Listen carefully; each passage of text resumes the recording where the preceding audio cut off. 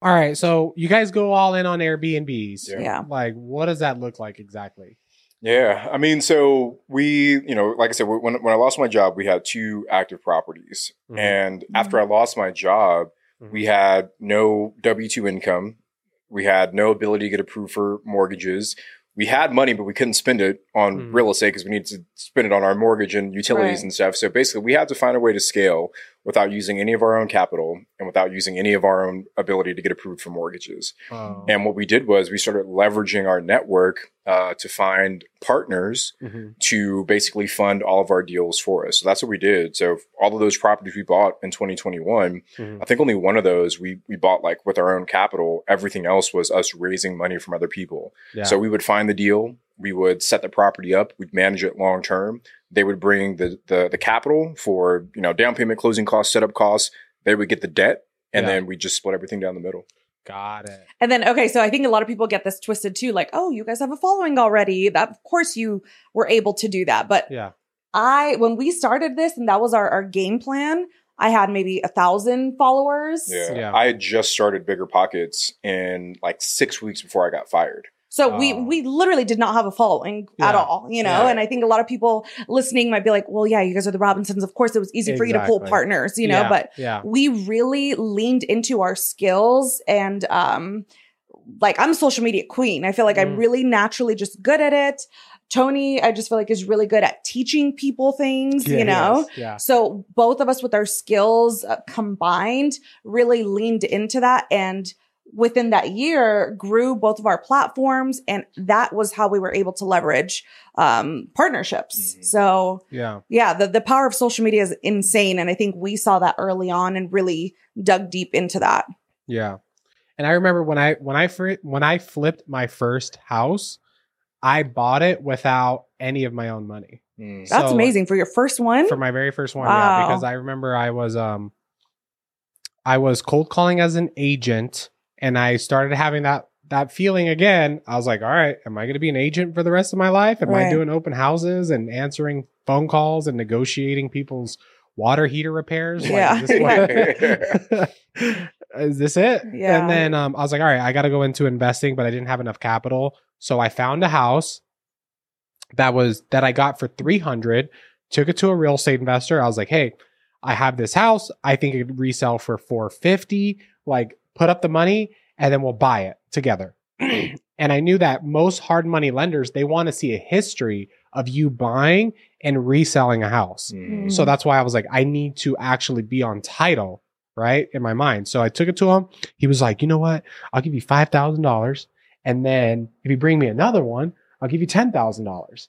And I was like, no. I was like, rather you put up the money and put me on title, or I'm going to take it to someone else. And he was like, oh, going back and forth. I can't put you on title. I was like, okay. I was like, all right, let me call around and then I'll get back to you if like for some reason someone else doesn't want to fund it. He was like, you know what? Let me talk to my partner. Spoke to his partner, decided to do what I said, bought the house, put me on title. I remember that's awesome. I remember looking at the title like, holy shit. Like my name's on something. And for your first one, that is amazing. So my first few, I'll say 4 or 5 were like that because I just didn't have the money and I didn't know exactly how much money it was going to cost. Right. Because I knew the house needed to be renovated, but I don't have any construction background. So that's eventually how I started flipping houses, was getting them to put me on title. And then I took that history to a hard money lender and was like, look, I flipped 5 houses. And then they were able to fund my deals. So we really leveraged social media to find our partners. How did you find that first partner for you? I just knew him. It was just because I was a realtor. So in most brokerages, there's usually at least one investor. Yeah. So he was just the one investor in my office that I knew. And I remember I would ask him questions and he would never answer me. I would always be like, dude, how much money do you make on a flip? Yeah. Just straight to the point. Very Brian questions, yeah. And he would be like, oh, it's not as much as it used to be. I'm like, okay. But he would always give me answers like that. I never vague, knew. Yeah, very vague, not telling me anything. And then eventually, I think once I realized whoever has the deal has the power, that's when I was able to scale my business. That's amazing. Yeah. So anyway, so then you guys get into Airbnbs, you find a partner. Like, what is your job exactly when you start acquiring these Airbnbs? So I pretty much don't get the baton passed to me until a property is like about to be closing. So I'm the one that helps design the properties, gets our boots on the ground, so our cleaning team, handyman set up, actually setting up the property, and then the guest management. So everything like operations, but anything that goes into like analyzing deals, finding the partners, finding the lender, all of that is what Tony does. So that's like step one of locking in an Airbnb, right? And then once it's all locked in, he passes it on to me. So he pretty much does acquisitions, you do operations. Pretty much, yeah. Yeah. So you're like COO, he's like acquisitions. Yeah. That's exactly right. Yeah, CFO, COO, CEO, kind of visionary. But okay, and then like what were some of the struggles like starting your first Airbnbs? I know my struggles for sure. Yeah. Actually, dude, like our first Airbnb, it was like we struck gold with that one. Yeah, that because it was a unicorn. Yeah, it was our best deal. Like even still to this day, that one still gives us our best return. We bought pretty much a turnkey cabin in the Smoky Mountains, and this was before like the Smoky Mountains really blew up. We bought that cabin for $590. We used a 10% down second home loan to buy it, so we put down $59,000. We spent like another $4,000 or $5,000, like, refreshing little furniture pieces throughout the house. So we're all in for like $65K into this property. The first 12 months that we owned it, we profited $84,000. Oh, damn. Profited $84K. Yeah. And, that was a crazy year because it was like right after the pandemic. So like people were traveling a lot through Airbnbs. So we've come down a little bit, but even last year, dude, we did in 2022, that property did $134,000 in top line revenue.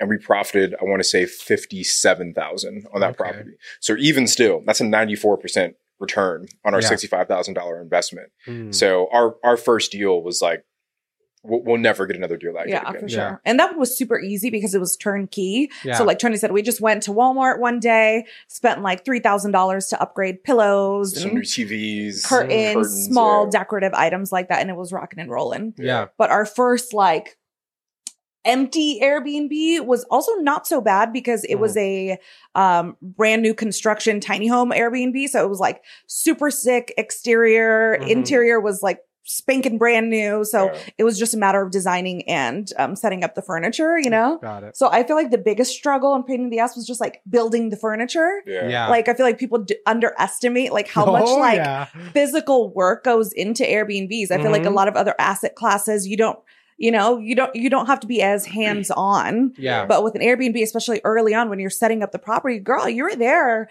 for a week, setting it up, building furniture, breaking down boxes, like it's a grind, to really get that house ready. Yeah. And I'd say our bigger challenges now are just around like managing our team. Oh, absolutely. So we've got like we own our own cleaning company in Joshua Tree. Oh, so, I didn't know that. Yeah. There you go. So we've got like our ops manager that kind of runs most of everything, but then we've got like I think 12 cleaners right now working under her.